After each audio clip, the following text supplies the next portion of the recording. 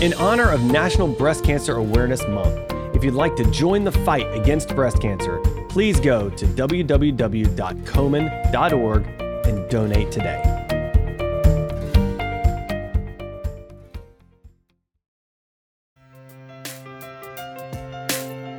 From Susan G. Komen, this is Real Pink, a podcast exploring real stories, struggles, and triumphs related to breast cancer. We're taking the conversation from the doctor's office to your living room. This week on the Real Pink podcast, we are having real conversations about metastatic breast cancer. We'll be welcoming people living with metastatic breast cancer to share their stories, their experiences, and their words of encouragement. Everyone can make a difference in the life of someone living with the disease by donating to breakthrough research. Enduring the ongoing treatments necessary when living with metastatic breast cancer can have far-reaching physical side effects, including muscle and joint pain, fatigue, loss of appetite, vomiting, and nausea. Often, things you take for granted, such as walking or even standing, can become a challenge. Luckily, symptom management and supportive care is available, with the aim to prevent or relieve some of these side effects. But the reality is that an MBC diagnosis can often drastically change your day-to-day life. Here today to share his story and how he manages his journey with metastatic breast cancer is Kirby Lewis. Kirby, welcome to the show. Thank you for having me. I appreciate being here, and I love talking about this, Adam. Well, I appreciate what you have to share, and I can already tell it's going to be a lively and really valuable conversation. So let's start with you telling us a little bit about yourself and your breast cancer journey. 2012, I had a persistent cough and a cold, and I attributed it to allergies. But one night late, we'd gone to bed. My wife was already sound asleep next to me. And I sat up in bed, grabbed my chest, coughing. And when I did, I discovered a lump. I have no family history, but immediately I just knew that it was breast cancer. And I woke my wife up and I said, honey, I said, I just found a lump in my breast. And she says, oh, for goodness sake. She said, go back to sleep. She said, you've got breast cancer. I got prostate cancer. Now just go back to sleep. Well, fortunately, she didn't have prostate cancer, but unfortunately, I did end up with the breast cancer. And I tell people that breast cancer saved my life. And the reason is because after a numerous amount of tests, to actually determine that I did, in fact, have breast cancer, I was being routinely prepped for surgery, and they discovered that I needed to have open heart surgery as well.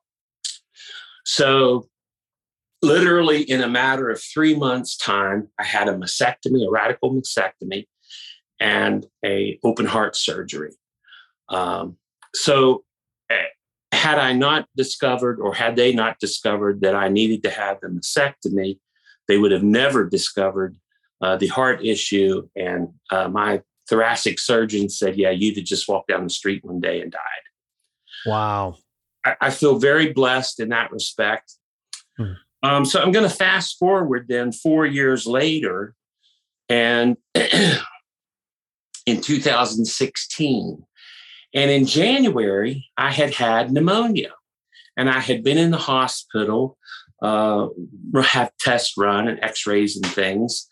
And they finally, at the end of January, declared that I had no anomalies. My chest looked clear, and my lungs looked clear, and I was ready to go.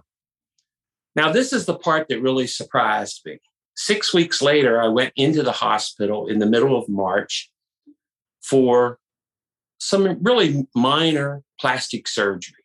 I have little skin tags around my eyes, and I was having them removed. And here again, coincidentally, they do these tests. And they're all just routine, And for me, I really wasn't expecting anything other than, okay, we're just going through the paces. The x-rays showed abnormalities, and immediately I told my wife, I said, my cancer's back. And she said, well, how do you know that? And I said, it just takes one cell to get through. And I said, if your body already has the propensity to turn these cells on, to cultivate cancer, it's just a matter of time.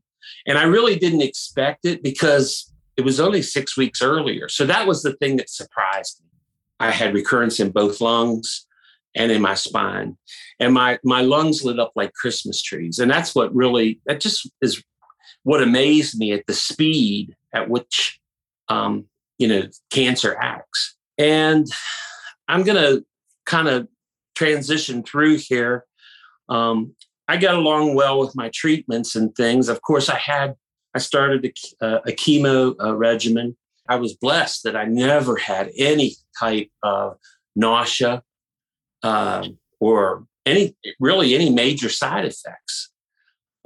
So I did have a bout where my temperature spiked, and I ended up spending the time in the hospital. And because of that, I ended up having to have a blood transfusion. And I was in there for like 10 days, got out, went to my mother-in-law's funeral, and was back in the hospital for 5 more days. So, but that was in the summer of 2016. So I'd only been into chemo for just a couple of months. And actually, it was at the end of I was on chemo for 16 weeks the first time. So I started on a regimen of medications, and my doctor was trying to get me into a clinical trial at NIH. My cancer care is through the Veterans Administration Hospital in Washington, D.C.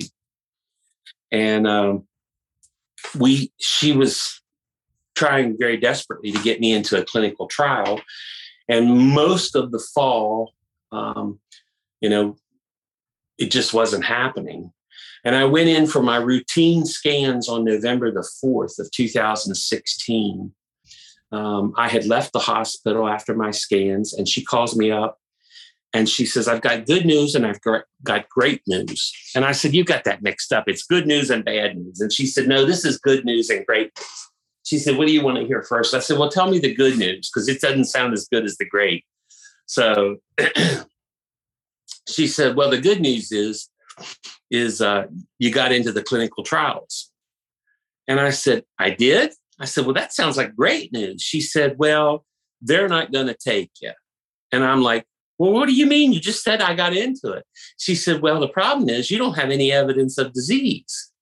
She said, that's the great news. And I said, well, what do you mean? And she said, there's no evidence of disease. You don't have any cancer right now. And I said, where does it go? And it kind of just leaves you it left me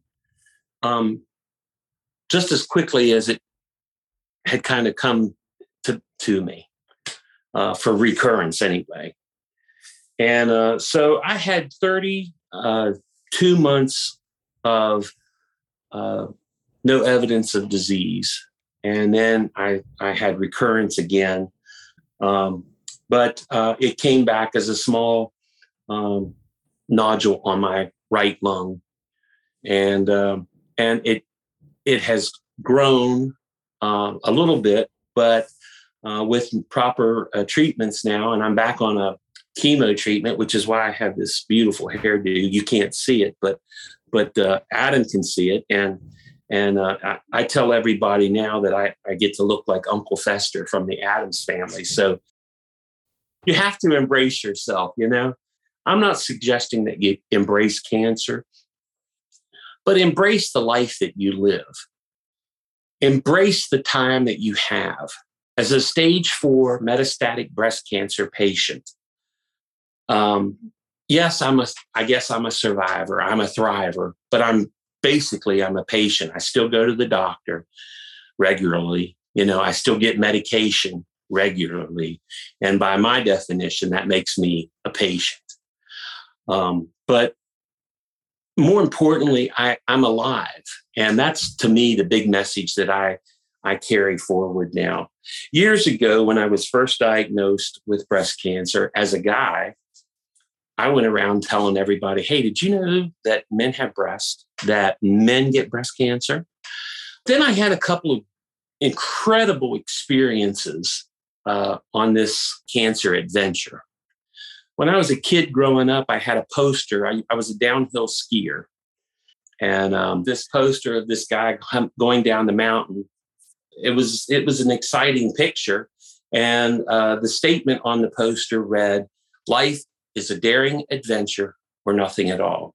So I would wake up every morning to read that poster, and it just kind of became ingrained in me, and it became who I am. It became part of who I am. The day that I got diagnosed, I said, this is going to be the greatest adventure I've ever been on.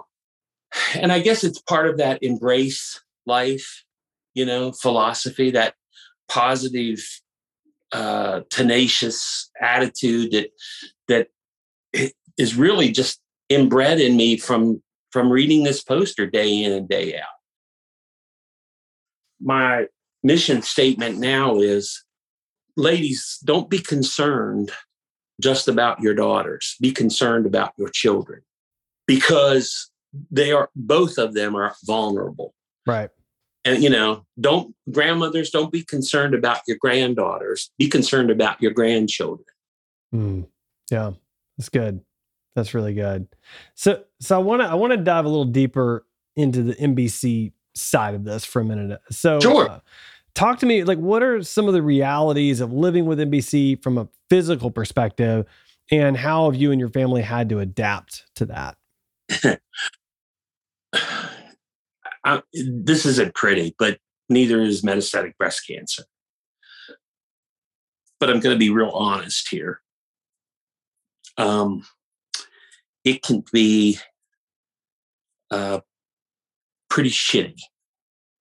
It's not a pretty disease, I've given up so much of my life, of who I am, in so many ways. And it's been hard because of that tenacious, spirit-filled drive that I have to want to persevere. It's been hard for me as a craftsman and an artist to say, I don't have the strength to use a drill driver, screwdriver to drill a screw. I have to get somebody else to do it. It's hard for me to say I can't hold a board on a table saw. It's hard for me to say I can't carry a bag of groceries in for my wife. So she does it. I wish it were easier. And I'm not complaining, because I really, truly feel like I'm too blessed to complain about it. But the reality is, if we want to talk realities, there is a downside to it for sure. And I still feel as though here I am over 5 years into this, that I'm very, very blessed, because a lot of people, of course, don't have a 5-year tenure with metastatic breast cancer. A lot of people are debilitated to the point that they can't get around. And at times it's very difficult for me as I go through these stages, and they kind of have an ebb and flow to them, where they, one day I'll feel really, really good, and the next day I feel like crap. It's this constant roller coaster that you're on, up and down. For me, I'm probably a little unusual in the fact that, and maybe this is because of being a man, I'm sure that there is a certain amount of machismo that enters into this equation. But there are so many times when I feel like I should be able to do something, and I can't, be it something as menial as carrying in the groceries. And I'm very shaky. I'm very teetery. I'm 61 years old. So I don't feel like I'm 61. I feel like my mind says, man, I'm just like ready to go downhill skiing and do those things that I've always done. Yeah. Wow. But I grew up taking piano lessons, and I haven't played for a long time just because of being busy with life and stuff. And yesterday I sat down at the piano, and my fingers don't work very well. I have neuropathy in my fingers and in my feet. And thankfully, I still have enough feeling that I can have that sensation to grab onto things and stuff. But there are some things like just simply buttoning a shirt that sometimes is a little more difficult than other times. Mm. Understanding that, hey, you know what, this is part of it, and you just have to accept it.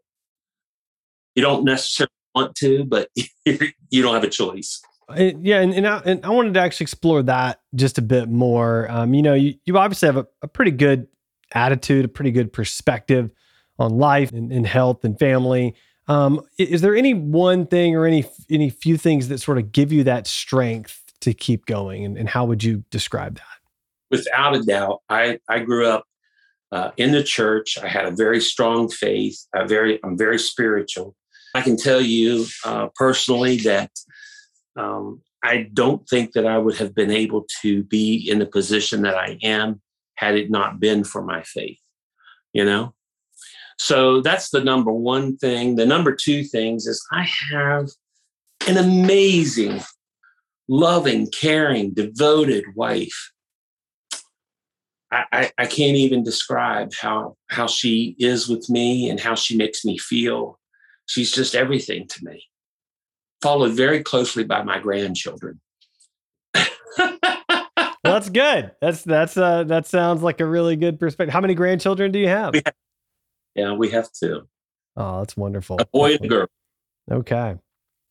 Well, that's great. Well, so this has been really great. I really appreciate you sharing both your positive outlook on life and on being a patient, as you described it, but also just sharing the struggles through that process. It's really, I think, really impactful for me and for our listeners as well. But if there's one message you can leave our listeners with, what would that message be? As long as I'm sucking oxygen, I'm alive. And I want to live a life that is lively. And I may do that from my bed at times. I may do it from a mobile scooter at times.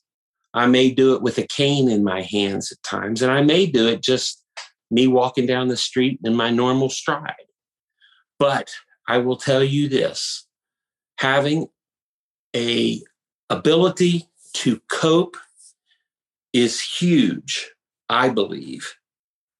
And more importantly, don't live for yourself. Live for your family. Live to make good memories for them to have, because your life, you're still alive. Don't crawl in the corner and say, oh, woe is me. I've got stage 4 breast cancer and I'm going to die. Guess what? We were going to do that before we were diagnosed. So live your life. And the main thing is, don't be concerned about your daughters. Be concerned about your children. And that is all I can tell you. Live your life. Enjoy every day. Make the most out of it. If you can't get out of bed, read a book, call somebody, listen to some music, whatever it takes so that you can cope with tomorrow. Hopefully getting up out of bed and moving, That's great advice. That's really, really great advice. I appreciate your outlook. Appreciate your just sharing your life and in this moment in time with us. And Kirby, thank you for joining me on the show today. Adam, it is absolutely my pleasure. I tell you, I get so much joy out of hoping that I can help others cope, learn how to do that, and just live. Support for MBC Week is brought to you by our partner, Merck. Thank you for joining us for this special episode of Real Pink focused on metastatic breast cancer.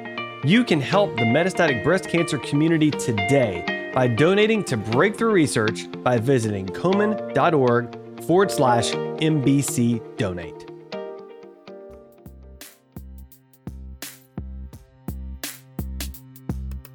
Thanks for listening to Real Pink, a weekly podcast by Susan G. Komen. For more episodes, visit realpink.komen.org, and for more on breast cancer, visit komen.org. Make sure to check out @Susan G. Komen on social media. I'm your host, Adam. You can find me on Twitter @AJ Walker or on my blog, adamjwalker.com.